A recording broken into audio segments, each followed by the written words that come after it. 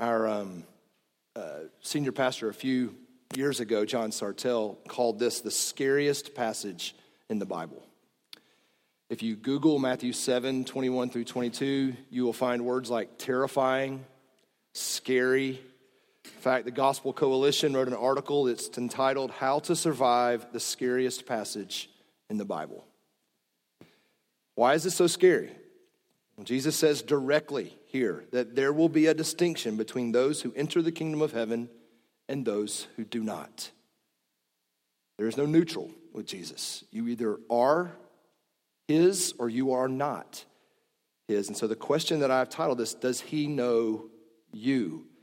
Because as we'll see, what you say might not actually matter. As I've prayed about this and thought about this, I thought of three types of people that might be listening this morning. And there could be others, but three that my heart kind of went to. One is the most obvious that this passage is addressing, and that is the proud, the self-righteous, those who parade their religious resume to Jesus. This is the group that this section of Christ's sermon is intended for directly. He just talked about false prophets. He talked about false teaching. He talked about wolves in sheep's clothing. And here he's talking about those that call him Lord and do all these wonderful things in his name, but Jesus doesn't know them. These are the ones who parade their religious commitment around, those who are defensive about their religious involvement. And God is opposed to the proud. So if that's you, your religious works will not save you. The second group is those that come to this passage and are overly introspective. I'm very aware that many of you hear a passage like this and immediately run to a deep and dark and harmful self-examination. You mean the demon casters and the miracle workers and the mighty works don't go to heaven? What hope do I have? I can't even read my Bible once a week.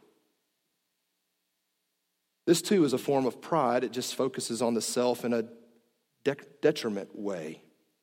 But hear me say, your lack of religious works will not condemn you. There's a third group that I'm painfully aware of over the last several years, and this is the wounded.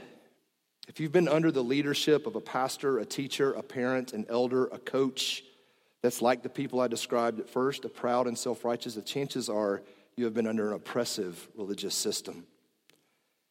People who parade their religious works around tend to wound those closest to them.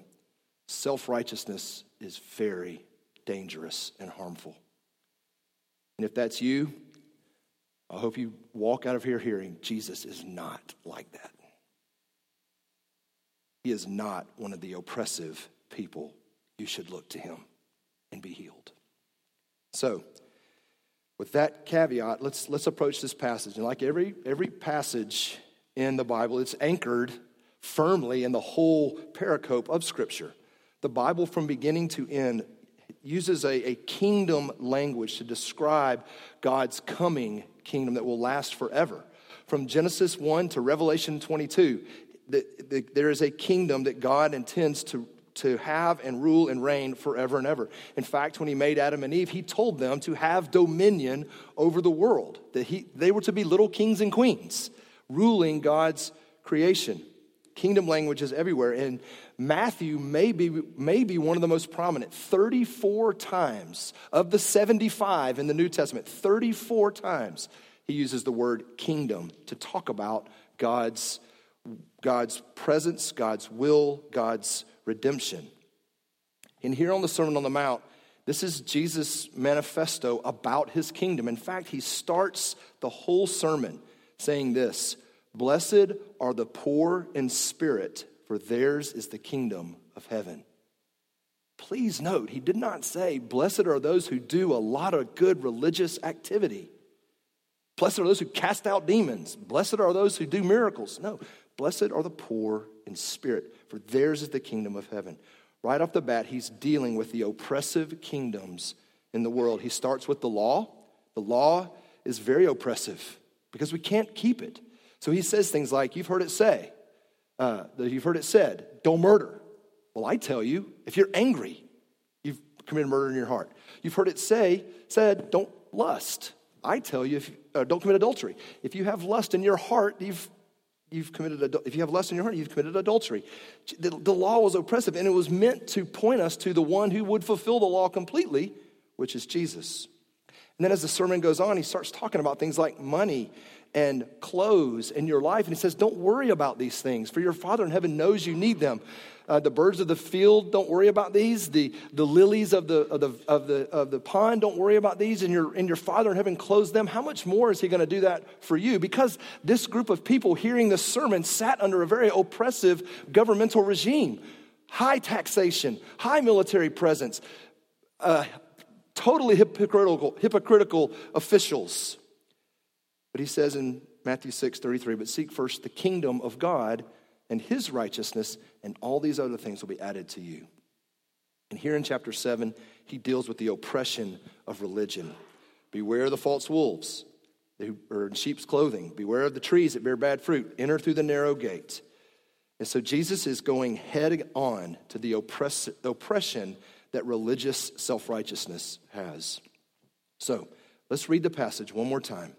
Let it land on us, and then I'll lead us through it. Not everyone who says to me, Lord, Lord, will enter the kingdom of heaven, but the one who does the will of my Father who is in heaven.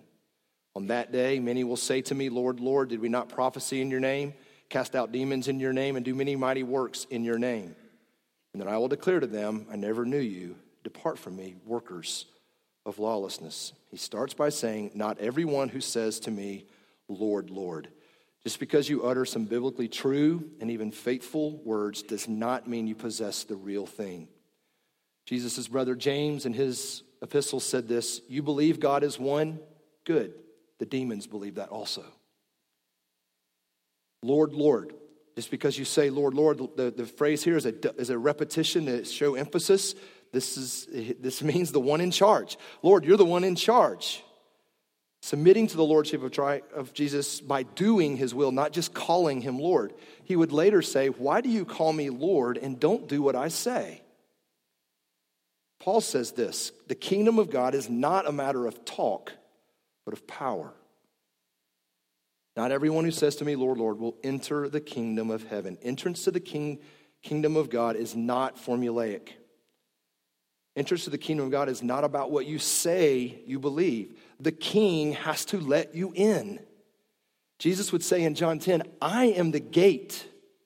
I have to let you in. You don't get to jump over, sneak around, weasel your way in, debate your way in, defend your way in. I choose who comes in. The Lord knows who are his. And that's what he says next. But the one who comes in is the one who does the will of my Father in heaven, which begs the ultimate question, what is that? I want to go to heaven. What is the will of God? Come back to that. Because he goes on. He says, on that day, many will say to me, what is he talking about on that day? That day, the day of reckoning, the day of judgment, the day that Jesus comes back to bring his kingdom to fullness. This is a day when the scroll will be unrolled, having all of its seals broken, and God will give the full picture of his kingdom on earth. On that day, many will say. Now I need to just pause here and say, this is the word that gives this passage such heaviness. It's the word many. Just as a caveat, I had a seminary professor. He said, Will, one of the things you're going to have to learn and grow as a preacher is you're going to be good at sticking the dagger in. You got to learn to take the dagger out. Oh, I need to stick the dagger in, friends. The word here says many. How do you know you're not one of the many? Many. Just let that sit for a second, because part of the purpose of this passage is introspection. To ask, am I doing the will of God? Or am I like these workers of self-righteousness? Because many, he says, will say to me, meaning the self-righteous start their defense.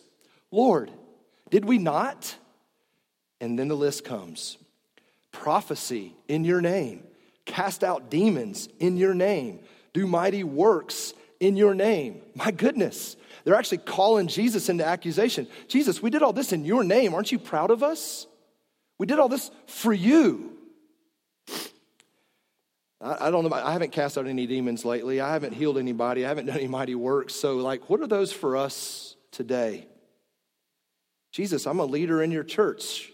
I have my doctrine all figured out. I teach Sunday school. I've raised wonderful children. I serve on all sorts of committees. I've been overseas on mission trips. I'm one of the largest donors in our church. You see where this goes? If you have to parade your righteousness to Jesus, you could be in danger of this passage. This is a classic defense mechanism whenever a proud and self-righteous person is challenged. Oh, you misunderstood me. I was doing all this in your name. But listen to the prophet Isaiah. Isaiah spoke a lot about the coming Messiah. And this is what he said in Isaiah 11. There will come forth from a shoot from the stump of Jesse, this is David's grandfather. A branch from his roots shall bear fruit. And the Spirit of the Lord shall rest on him, the Spirit of wisdom, understanding, the Spirit of counsel and might, the Spirit of knowledge and the fear of the Lord. And his delight will be in the fear of the Lord. Now listen to this. He will not judge by what his eyes see or his ears hear, but with righteousness he will judge the poor and decide with equity the meek of the earth. You see, there's not going to be this day where you get to give your defense to Jesus.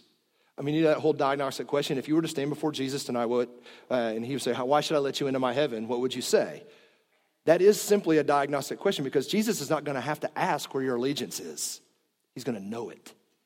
He's going to see it fully. Jesus will not be asking us for a defense. He already knows who are his. And so what does he say to these people? I will declare to them, I never knew you. Oh, so this is your defense. Okay, well, here's my judgment. I didn't know you. And I have a very personal example of how this feels. Many of you know my story, and I've talked about it freely. And when I was 13, my dad left us, and I saw him for the first time after 9 years. And then I didn't see him at all till he died earlier last year. But so 13 to 22, 9 years, I didn't see my father. And then at age 22, my grandmother and my aunt in back-to-back weeks committed suicide. And so I had to see my father at their funerals. And so I show up as a 22-year-old. I was playing basketball in college. And I walk up and I see my father for the first time. And he was aghast at me. And this is what he said to me. I only remember you as a little boy playing baseball with your hat on backwards. Well, I hadn't played baseball at that point in 9 years. I was a basketball player. And now I was 6'1", 185, not a little boy playing baseball. My father didn't know me. He didn't know me. And that hurt. How much worse would it be for your heavenly Father to say, I don't know you? All right, the dagger is in. Let's pull it out. What do we do with this? The question is, does Jesus know you? The subsequent question is, are you doing the will of God? Thankfully, the scriptures don't leave us hanging here. There's multiple passages in the Bible, and I'll give you a few, but the main one we already quoted in our assurance of pardon, that actually say, this is the will of God. I love that because I don't want to live in ambiguity, right? I don't want to live in confusion. Lord, what is your will? If you have your assurance of pardon, you can look at it. I'll read the passage to you. The very preeminent will of God is that you believe in Jesus. John 6:39. And this is the will of him who sent me, that I should lose nothing of all that he gives me, but raise it up on the last day. For this is the will of my Father, that everyone who looks on the Son and believes in him should have eternal life, and I will raise him up on that last day. Case closed. Not, and does all these other things on my name. No, this is the will, that you believe on the Son. Why? Because if you are in the Son, you are in the kingdom. It's his kingdom. And when you come out from that, you're in an alternate oppressive kingdom. The will of God is to be in the Son. Matthew speaks about, you could chart the book of Matthew through the mountains that he talks about. Here's the Sermon on the Mount, where he talks about the ethics of the kingdom. This is what my kingdom is like. Blessed are the poor in spirit, for theirs is the kingdom of heaven. And then he has the Mount of Transfiguration, where Jesus goes up with 3 of his disciples, and Elijah and Moses are standing there, and God shouts out from the heavens, "This is my beloved Son, in whom I am well pleased." And then he moves to the Mount of Golgotha, where the Son of God takes on the wrath of the Father, and the Father turns his face from him because your and my sin were on him, and God killed his only Son. And then you have the Mount of the Great Commission, where he sends those redeemed men after his resurrection out to a world to tell them, go tell them to believe in everything that I've taught you. Friends, the will of God is that you believe in Christ. Why? Because God is well pleased with his Son. And if you are in him, he is well pleased with you. And there are other passages. I encourage you to do this, but just listen to some of these. Like, what is the will of God? 1 Thessalonians 4:3. This is the will of God, your sanctification, that you should abstain from sexual immorality, that each of you should know how to control his own body in holiness and honor. It's God's will that you're set apart. It's God's will that you're different than the world. It's God's will that you abstain from those harmful behaviors. Here's another one, 1 Thessalonians 5:16. Rejoice always, pray without ceasing, give thanks in all circumstances, for this is the will of God in Christ Jesus for you. Here's another one, 1 Peter 2:15. For this is the will of God, that by doing good you should put to silence the ignorance of foolish people. Or the Old Testament, the end of Ecclesiastes, the end of the matter, all has been heard, fear God, keep his commandments, for this is the whole duty of man. For God will bring every deed into judgment with every secret thing, whether good or evil. Finally, Micah. He has told you, O man, what is good. What does the Lord require of you? But to do justice, to love kindness, and to walk humbly with your God. If there's one thing all of those have in common, is they're not public. In fact, when Jesus tells us to pray, he said, go to your closet where nobody sees you and pray. All of those things he talks about are the will of God, are things that nobody might know you ever did, except the God of heaven, who looks on your heart. These are the things that the Bible calls fruit. It's fruit of a tree that's firmly planted in the vine, Jesus. All right, let's apply this and then let's close it. The simple application to start off. It's obvious because we're all still here that today is not the day. Now, it could be in the blink of an eye at the trumpet's call. But we're all sitting here and it's not the day, which is good news for the proud because you can repent. You can turn from parading around your self-righteousness and your religious resume, and you can turn to Jesus alone. Even for the introspective who keeps searching for those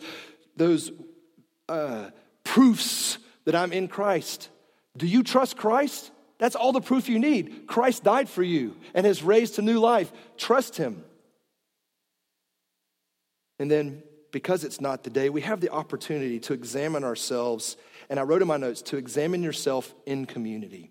Because if you're like me, I can get dark and chase spirals real fast if I start examining myself alone.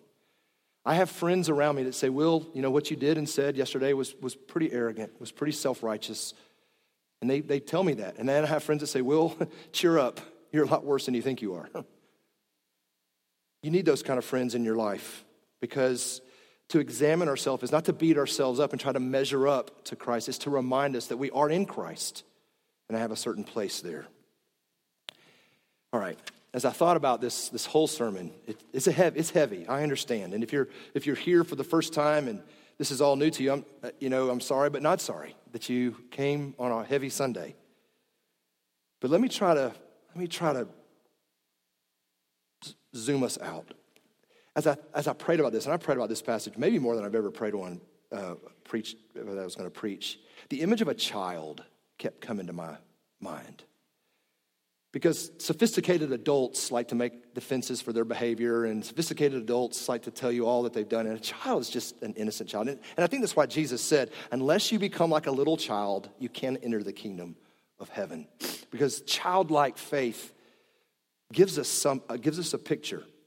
And there's this picture in Revelation 5, when on that day, when in the throne room of God, when the will of God is exposed, the people from all over the world, it says they sang a new song. Worthy are you, for you were slain, and with your blood you purchased men from every tribe, nation, and tongue, and you made them a kingdom to our God. And I thought, man, a child singing, that's the picture of faith. So then I thought, well, you know what? I'm going to close this heavy sermon with a Jesus Storybook Bible version of this passage. What would Sally Lloyd Jones say about the Sermon on the Mount? Just listen to this language.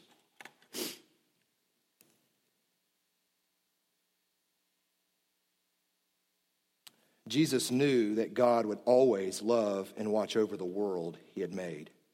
Everything in it. Birds, flowers, trees, animals, everything. And most of all, his children.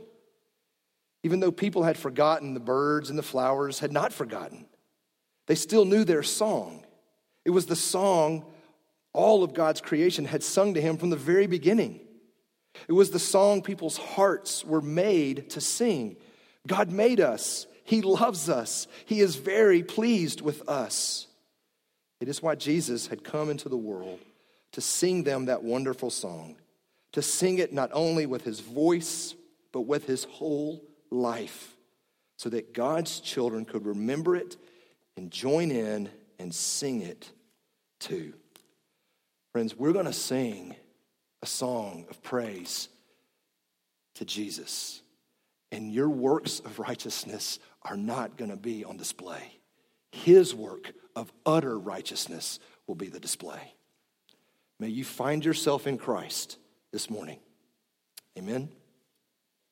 Let's pray, and then let's come and feast on our Savior. Oh God, only you can take a heavy, hard sermon like this and apply it. There are some here that need to hear the very hard words that you had to say that day.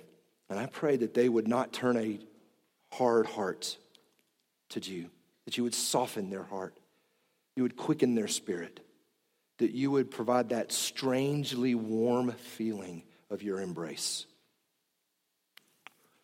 Lord, for those of us who heard this sermon and immediately went into a dark place of self-introspection, I pray that they would sing a new song this morning. They would lift their eyes up and see the Savior who is well pleased to you. And they would cast themselves on the Son this morning. For those that are wounded, for those that have been oppressed and abused by self-righteous people, I pray that this morning they would find their healing in the one who said he would not bruise a broken reed, and he would not squelch out a smoldering wick. Your burden is easy, your yoke is light. And I pray that these friends would come and find their rest in you. Lord, now as we come to this table, I pray that these elements in their rudimentary form would be an eternal meal to our soul. And then as we sing the song that says, my love is often cold, but he will hold me fast, that we will remember it is the strength of your grip that we are relying on. I pray this in Jesus' name. Amen.